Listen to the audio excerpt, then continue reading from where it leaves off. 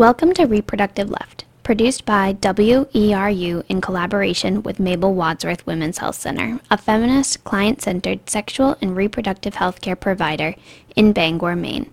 I'm your host, Abby Strout. On each show, we tackle a topic that impacts our sexual and reproductive health by inviting members of our community who work specifically on the subject. Reproductive Left covers a variety of issues, including, but certainly not limited to, reproductive rights, feminism, access to services, sexuality, gender, and relationships. To wrap up our show, we answer your sexual and reproductive health questions in our Ask Mabel segment. Be sure to stick around for it.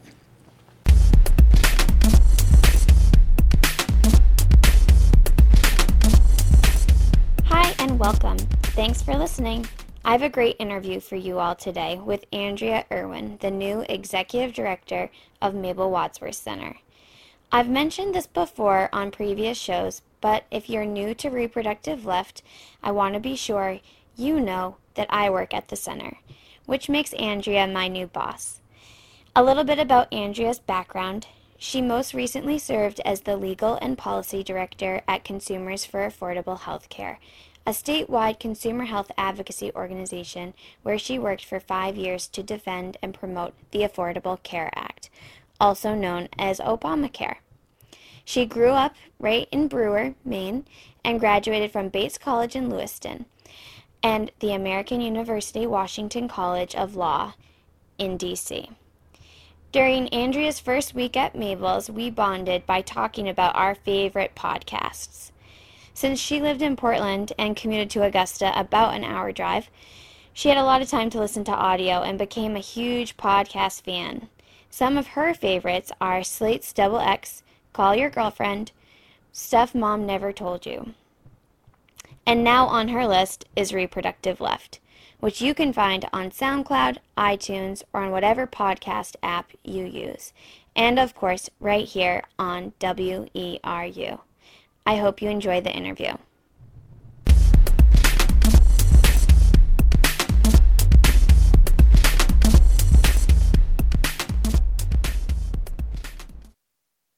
Hi, Andrea. Hi, Abby. Thank you for being on Reproductive Left with me today. Thank you for having me. So I talked about in your introduction that you came to Mabel Wadsworth Center from Consumers for Affordable Health Care. Could I have you start with just talking a little bit about what the work you did there was about? I would love to, yes. So for those of listeners that are not aware, Consumers for Affordable Healthcare is a nonprofit, nonpartisan advocacy organization based in Augusta. And their mission is to advocate for every person in Maine to have access to affordable, quality health care. And they really do that through primarily two ways. One is direct services to help individuals who are having trouble accessing coverage. So for example, a big part of what I did was to actually represent individuals as an attorney who had been denied coverage with their private insurance. So I would file appeals on their behalf, and that was extremely rewarding work, and I enjoyed it a great deal. And then the other part of the work is advocacy at the State House and at the federal level, and more of a policy side of things. And my work in that regard was really focused on implementation of the Affordable Care Act, or Obamacare, as some people might know it. And that was also extremely enjoyable, and I learned a great deal about private health insurance and how it's regulated, and also a lot about women's health, because as you know, Abby, women's health is a big part of Obamacare and a big part of the controversy within Obamacare. Yes, that actually leads perfectly into what I wanted to ask you next about, which just is how you see the work that you did at CAKE relating to the work you're doing now at Mabel Wadsworth Women's Health Center. Great. And just to clarify, again, for those who don't know, CAKE is the acronym that we use to say Consumers for Affordable Healthcare, because it's CAHC. Since it's such a long name, it's easier sometimes to say CAKE. So that's what we really mean, not birthday cake. Although we did eat a lot of cake at CAKE Yum. too. Yes, exactly. Yeah, so again, I think with the Affordable Care Act, that was really landmark legislation for the advancement of women's health and closing the coverage gap for women, because it really expanded access to millions of women, including poor women who now get Medicaid in the 31 states that have actually chosen to expand Medicaid. Unfortunately, as you know, Maine is not one of those states. But also to the millions of women and families nationwide who are now getting subsidies or tax credits to help pay for their private health insurance through the health insurance exchanges or marketplace as part of Obamacare. And this was such an important victory for women because historically women have really had a harder time accessing health coverage. They were more likely, as you know, to work part-time and then not have access to employer-based coverage. And in most states, women used to be charged more for health insurance just based on their gender. Fortunately, in Maine, that was not the case. We did not allow gender rating, but in many states, women were being charged more. So that was one of the many reforms that Obamacare implemented that helped level the playing field for women. I just wanted to add, I remember at that time that a lot of the women's organizations across the country were celebrating that being a woman was no longer a pre-existing condition. Yes, absolutely. And that was really such an important aspect of the law. I think that's incredibly important to remember and celebrate. And it really strikes at so many aspects of it, the gender rating, but also the fact that prior to the Affordable Care Act, people could be excluded based on pre-existing conditions, including pregnancy, having had a C-section, women who were survivors of domestic violence and had been treated for that, all of these different aspects. And so it very clearly was a huge victory that we could say being a woman is no longer a pre-existing condition. So I love that too, and I'm glad you remembered that. It's a good tagline. Yeah. But to get back to your sort of original question, I could talk about this for a long time, as you might guess. It's a favorite topic of mine. So at Consumers for Affordable Healthcare, the focus of my work there was really on helping people access health coverage to get the care they need. And a big part of that work, particularly in the last couple of years, was working with the Cover Maine Now Coalition, which is the group that was really fighting to get Maine to accept the federal funds to cover more people with MaineCare. And again, I know Mabel Wadsworth is a part of this group, and as well as more than 100 other organizations and healthcare providers around the state of Maine. And you know, throughout that work, we talked a lot about how we know that when people have access to coverage through MaineCare, they're more likely to get the care they need. They don't put off needed, regular, routine care. They're more likely to have a regular relationship with their provider, like a primary care physician. And now that I work at Mabel Wadsworth, which is a healthcare provider, I can really see on the other side of it how true all that really is. You know, we do know that women are forgoing care that need it. We know that women need help. We know that there are women that are still uninsured. I think one of the more frustrating aspects of the debate during the MaineCare expansion discussion was that Governor LePage and a lot of Republicans would say, well, we don't need to do that because people now have access to the marketplace and we don't need this as much as people think. But the truth is there are still people that do not make enough to qualify for the marketplace subsidies, and there's still a lot of uninsured people. And here at Mabel Wadsworth, as you know, we have a great gaining access program, and so women that are uninsured can qualify and pay a reduced rate. We have a sliding scale so that they can still get the care they need even if they don't have insurance. And again, from this new standpoint on the healthcare provider side, it just really amplifies for me why it's so important that we achieve those policy goals that we've set out. It's so incredibly important, and that these are truly individuals' lives that are being affected. So for listeners, if you're just tuning in, you're listening to Reproductive Left. Here with me on the show today is Andrea Irwin, the new Executive Director at Mabel Wadsworth Women's Health Center. So Andrea, you've been talking about, from a provider's perspective, some of the gaps in coverage, talking about women who don't qualify for main care but also don't make enough money to be able to access the marketplace. What other gaps are you seeing in coverage? Well, one of the most significant gaps in coverage, as you know, Abby, is the discrimination that poor women face, and that's the discrimination created by the Hyde Amendment, which is the policy at the federal level that prohibits federal programs like Medicaid from paying for abortion care for poor women. And this has been a policy on the books since the late 70s, and it really came out of anti-choice legislators or Congressman Hyde, who his goal was to really get at reducing access for women, and he thought he wanted to do whatever he could to limit women's access to abortion care. So this was the way to do it, to go after Medicaid, which is the federal health care program for low-income people. If there were ways he could do it more broadly, he would have. So that's really key to think about. And unfortunately, this has now been policy for many, many years. And fortunately, though, we have a new proactive bill that was just introduced recently. It's called the Equal Access to Abortion Coverage and Health Insurance, or Each Woman Act.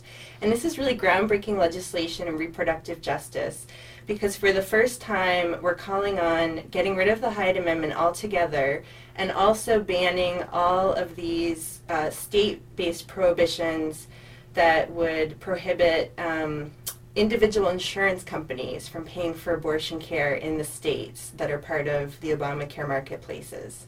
And that's huge. As you know, there have been hundreds of anti-choice bills set forth in states across the nation. This Congress is clearly committed to doing all that they can to limit a woman's right to choose. And so this bill is great. It's proactive. It's taking a bold step in saying this is not okay. Women, it shouldn't matter it shouldn't matter how much money you have or what your insurance coverage is. You should have access to abortion care. Recently, Governor LePage failed to veto some bills that he had intended to veto. One of the bills that was included was LD 319, which increases access to reproductive health services for women in our state. Can you talk a little bit about what happened there? Sure. And I really want to give credit here to our partners at Maine Family Planning and Planned Parenthood of Northern New England and Maine Women's Lobby and the ACLU, because I know they've all worked really hard on this bill and defeating all of the anti-choice bills that were before us this session. It's just been a crazy legislative session, to say the least, and we're so fortunate that this bill has somehow made it through. We don't know yet what the legal outcome will be, but it is law right now. We certainly believe that. And this is such an exciting policy change, because this really gets at helping those women I was talking about earlier, the low-income women that are left out because Maine did not accept the federal funds to expand Maine Care. This would essentially equalize coverage for women that would otherwise be eligible for Maine Care because they're pregnant, and it would allow them to qualify for family planning services, so birth control, well women care, breast cancer screenings, all of that care. And it actually covers men too. I don't think a lot of people know that, so that men can get access to STI screenings and those sorts of services as well. And so this is a really huge expansion of services for people that really need it, and its emphasis is on prevention, which is so critically important to this population. What else is being done in Maine to help those who are left in the gap and remain uninsured? So as I mentioned earlier, the Cover Me Now Coalition is still working tirelessly on this issue, and I'm sure will continue to do so until Maine does accept the funds. And there are a lot of safety net programs in place that people should know about. For example, here at Mabel's, as we mentioned, we have the GAP program for women. There's also federally qualified health centers throughout the state that offer help for people that are uninsured. And hospitals offer sliding scale and free care to people that are uninsured and qualify. So there are options for people. I think that's one of the most important things that we can let people know is that there is help available. It's not the same thing as having insurance coverage, and it's really just a Band-Aid for a much bigger problem. But in the meantime, people do have options. And this is a good opportunity for me to give a plug for the Consumers for Affordable Healthcare helpline. If you do have questions about health care or health coverage, they operate a statewide toll-free consumer assistance helpline. It's open Monday through Friday, 8:30 to 4:30, and the number is 1-800-965-7476. And this staff is simply amazing. They stay up to date on all of the different rules and regulations with respect to MaineCare and Obamacare, and will really help individuals navigate the complicated processes. So if anyone has questions, I highly recommend that they call the CAKE helpline. Great. Thank you, Andrea. So it is actually close to time for us to move into our Ask Mabel segment, where nurse practitioner Terry Marley DeRozier will answer your sexual and reproductive health questions. Andrea, do you have anything you'd like to add? One takeaway or two takeaways for our listeners? I think it's just really important to celebrate how much of an impact the Affordable Care Act has had so far on women's health.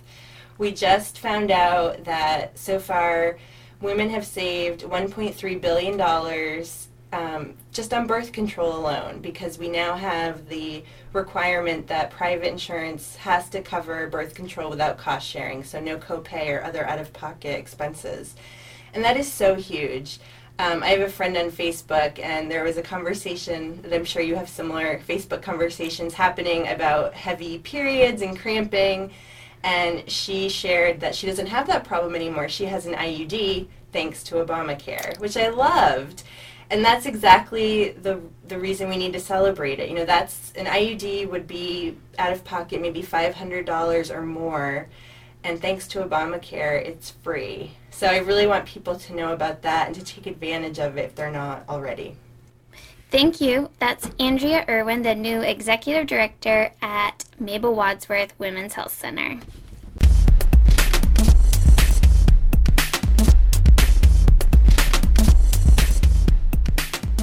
Welcome to Ask Mabel with nurse practitioner Terry Marley DeRozier. She's here, as always, to answer your sexual and reproductive health questions.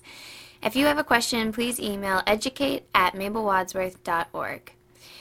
All right, so we're going to continue our conversation today about menopause. We talked about it in the last episode a month ago, and we told you that we'd continue this topic. So our first question, Terry, is for women who have begun menopause, should they be concerned about birth control? Hey, Abby. I want to just start by saying that, as we talked about in our last episode, the perimenopausal years prior to the actual cessation of period still allows for a time when a woman could be at risk of pregnancy. Although her periods may be irregular, she may indeed still be ovulating, even though it's not on a regular basis. So the risk of pregnancy is diminished as we are in our 40s and beyond, with cycles becoming irregular, but the risk still exists. So we certainly would encourage the use of a contraceptive method until you have been without your period for 1 full year. Unfortunately, a lot of women, post-menopause, assume that there is, because there is no risk of pregnancy anymore after that full year of no periods, they will often stop using condoms as well, which is fine if they've been in a long-term committed relationship and neither partner is sexually intimate with anyone else. However, if you're with another partner, a new partner, we still are encouraging condoms because, unfortunately, the incidence of sexually transmitted infection, including HIV, is on the rise in the older population. Women that are in the perimenopausal are often told to use the low-dose birth control pills. What are the benefits of the low dose? Typically now we use low-dose contraceptive combination oral contraceptives, Abby. 25 to 35 micrograms of estrogen seems to be the dose that most practitioners are prescribing. The advantage to the perimenopausal woman being on oral contraceptives is it will help her to maintain a regular and predictable menstrual cycle. It may also reduce the incidence of premenstrual syndrome or premenstrual dysphoric disorder, which tends to be more common and gets worse with the onset of perimenopause. And also, low-dose birth control pills may help relieve some of the minor menopausal symptoms like hot flushing, irritability, and insomnia. We also may have a small benefit to our bone health if we're on oral contraceptives during the perimenopausal period because of the little benefit of the estrogen that's in the oral contraceptive. Fibroids, which are non-malignant growths of the uterus, may actually be held in check more effectively if we're also on oral contraceptives. If you do use oral contraceptives for a minimum of 2 to 3 years, they may actually have a benefit to reduce your risk of endometrial or uterine cancer as well as ovarian cancer. Does menopause affect a woman's libido? There are a lot of myths around older women and sexuality. But typically I like to say if you are enjoying sex before menopause, the odds are that you will continue to enjoy sex after menopause. But there are some things that we know contribute to diminishing a woman's libido or sex drive. Sometimes the medications that we may be taking in older years, like blood pressure medications or antidepressants, can really have a negative impact on libido. Citalopram, which is a generic form of Celexa, is an antidepressant that seems to have less of an impact on sex drive. We should be aware of our alcohol intake. Alcohol intake in excess can really suppress a woman's ability to achieve orgasm. These are some simple things that we could be thinking about and taking some action on. Vaginal dryness, as we talked about in our last episode, can make intercourse uncomfortable. So certainly to be aware that if you've been uncomfortable, that message is there for you. So to think ahead and make sure that you have lubricants, that maybe you're addressing the issue of antihistamine use, may help with the actual comfort of intercourse. But the sexuality frequency for a lot of older women remains the same, if not even higher, because they may feel liberated, no longer having to worry about contraceptive needs. And often, their household children have left, so they have more privacy, so they have more availability to be active sexually. And do you have any other tips for women on ways to maintain their sex drive if they are experiencing changes? There are some medications that providers have been prescribing off-label to enhance a woman's sexuality. Testosterone creams in low doses may be applied to the skin. By prescription, this drug is available. But there can be some non-medicinal ways that we can approach libido. Communication is a key. Making sure, that you're open with your partner about what you're feeling and why, what your needs are. Oftentimes, we can take the pressure off penetrative sex if vaginal discomfort is a concern and focus more on other sensual pleasuring, masturbation, oral stimulation, and that can take a lot of that desire to a higher level because you're not feeling the worry around pain. These are things I think that we can explore with our partner to find ways that make sexuality still a pleasurable and fun experience for us well into our later years of life. Great. Thank you, Terry.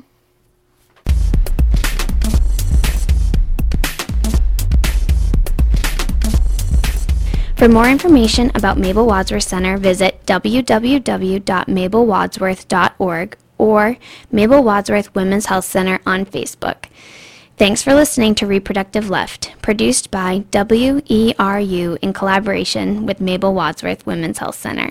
I'm Abby Strout. Tune in next time, the first Tuesday of the month at 4 p.m. right here at WERU FM 89.9 Blue Hill, 99.9 Bangor, and streaming everywhere at www.weru.org.